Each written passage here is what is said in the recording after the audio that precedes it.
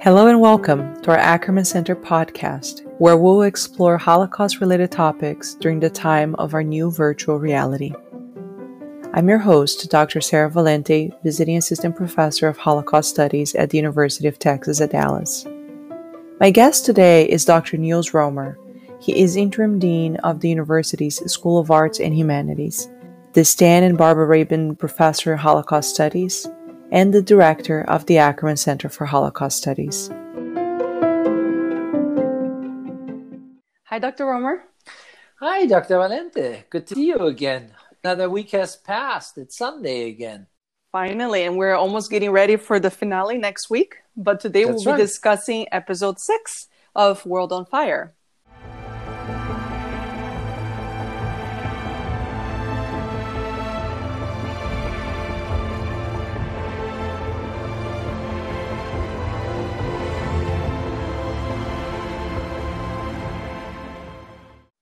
So what did you think of this last episode?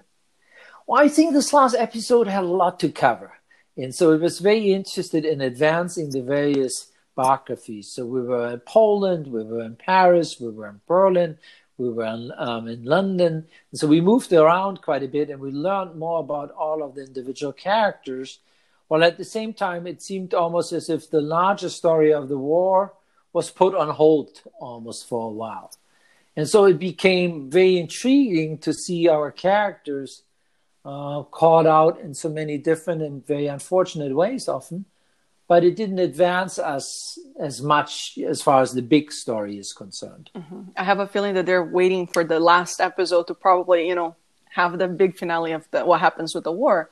But I think you're right that in this episode, we see all of the individual characters really going into very specific sort of narratives. And for me, I think, this episode was really interesting to see just how very early on, depending on which character we're focusing on and depending their own biographies, they experienced that moment of the Nazi occupation of Paris very differently. And so, for example, if we could talk a little bit about, from that first initial moment, how someone like Albert, who is the African-French jazz musician, is immediately keenly aware of what this occupation means for him. And we see others who might also be in kind of a vulnerable position, but that they're not immediately experiencing this the same way. And we could say, for example, for Dr. Webster, it's really only after the Nazis occupy his apartment that he realizes how serious this moment actually is. No, it's a good point. I mean, what you're suggesting is privilege blinds a little bit, whereas one's vulnerability clears the eyes, so to speak, and makes them more perceptive to approaching danger, and their fear in lots of ways is a good indicator that what's coming is quite real, and that therefore the characters that are more fearful are the ones that also end up being more perceptive. Mm-hmm. Yeah, I think that's what it is. But even when they're more perceptive, they also can't help themselves in these situations, right? So I think that a big issue that we see coming up in this episode is those who are aware of the situation. So we could say the Jewish nurse, Albert, they're the ones who actually would need external help to get them out of France, for example, right?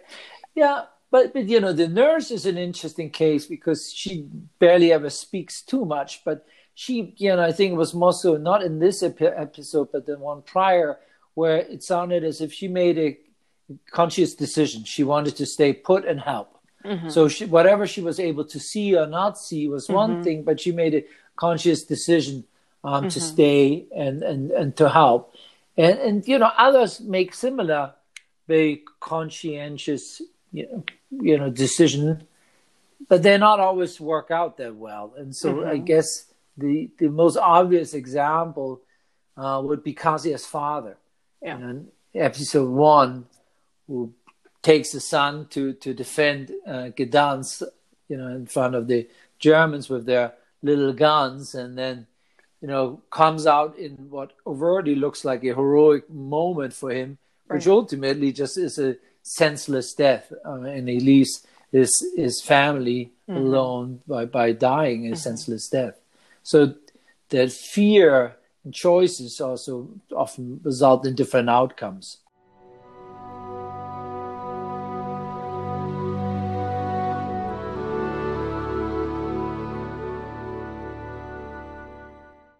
Something that was surprising about this episode was from this initial moment where we see the Nazis marching through Paris. And of course, there's this moment when some of the officers come into the jazz club.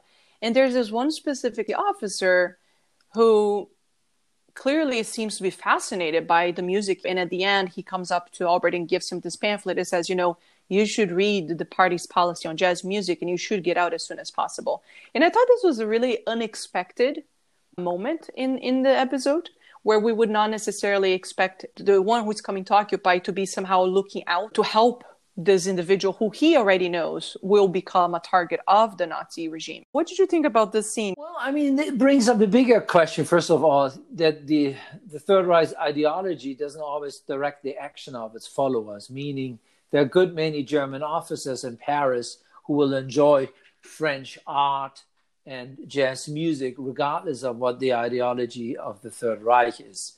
So, they are wearing the uniform, but it doesn't mean that they're always embracing in their own individual choices each and every aspect of it.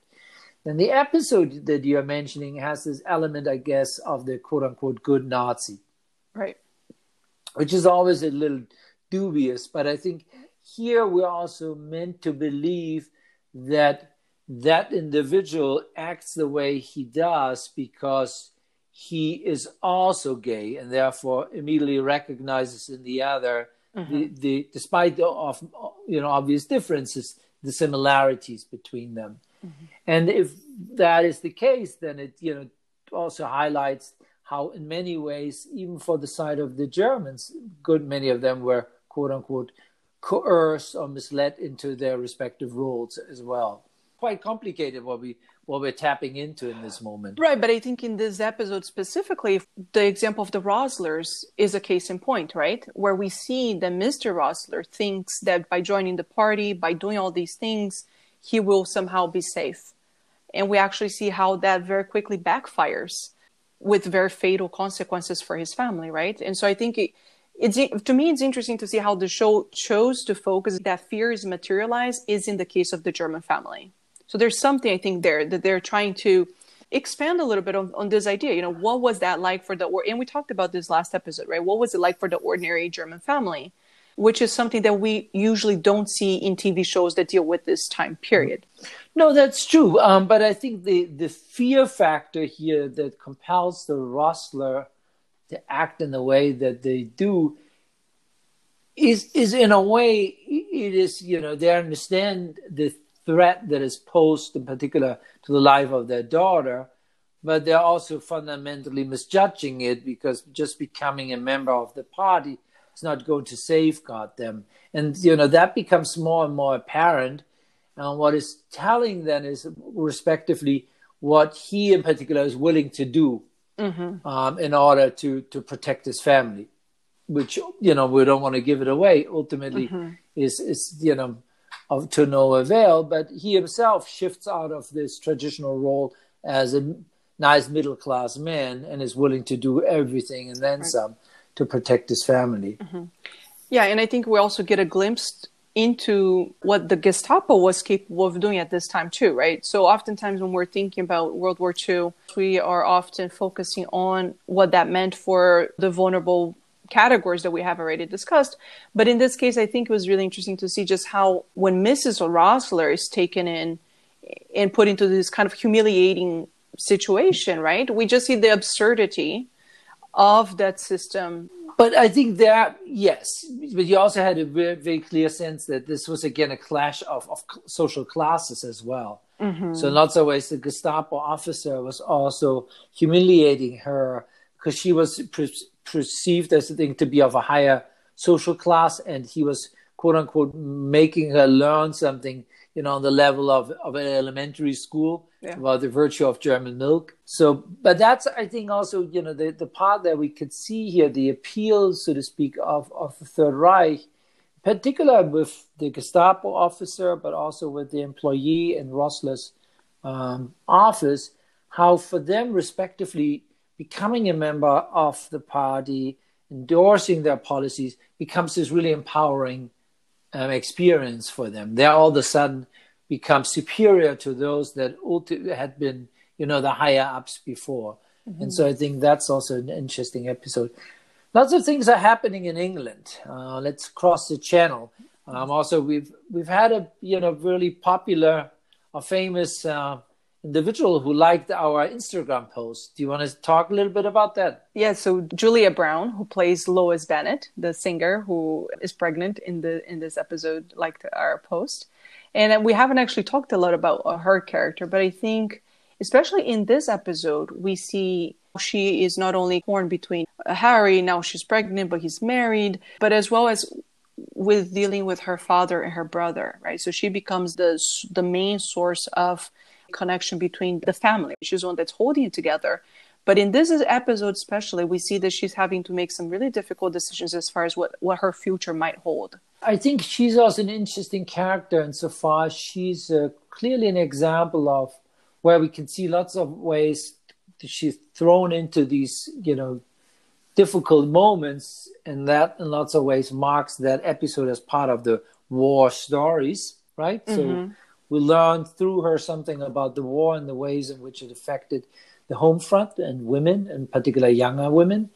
But then I think we do that also in a very interesting ways. And I still find the figure of the father really interesting, because he very clearly does suggest that there's this ongoing history that he had served in the First World War, was traumatized, and that therefore, respectively, now his two children have always had to deal, so to speak, in a different way with the memory of the First World War in a very literal sense. And so I think that's, something that on and off, it's not a big topic in thus far, but we've seen the memory of the First World War as being here and there an issue. It pops up, clearly on the side of the kind of her biography, but we also saw that in Cassia's family. Yes. That the memory of the First World War, in lots of ways was brought out. And so we see then, therefore, that these lives are not just shaped by the immediate now, but also very much by these larger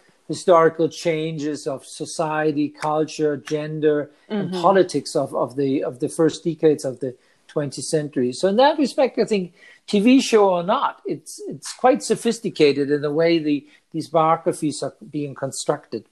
Definitely. And to a smaller extent, something else that we see happening in this episode is the emergence of resistance networks. And we see this just very briefly, in the case of Lois's brother, Tom. He gets left behind at Dunkirk. He's not able to make it back. And then he finds himself in Paris.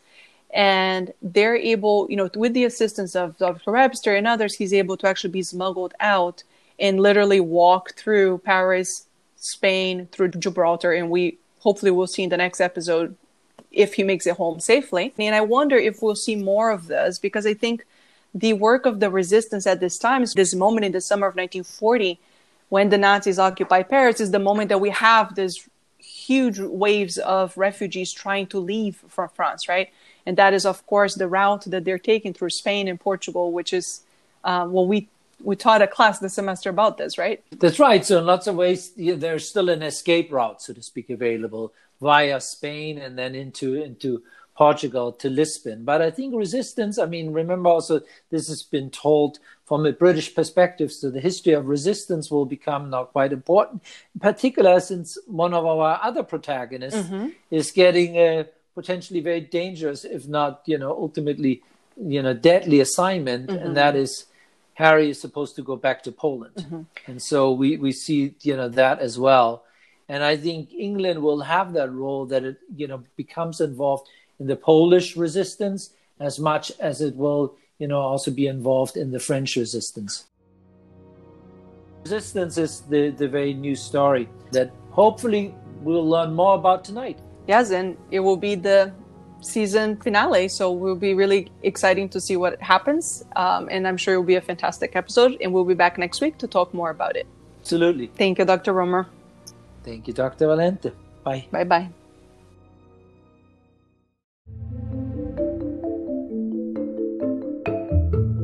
Thank you for listening. You can follow us on Facebook at facebook.com/Ackerman Center or on our website at utdallas.edu/Ackerman. Until next Sunday. Today's episode was produced, edited, and engineered by Sarah Valente.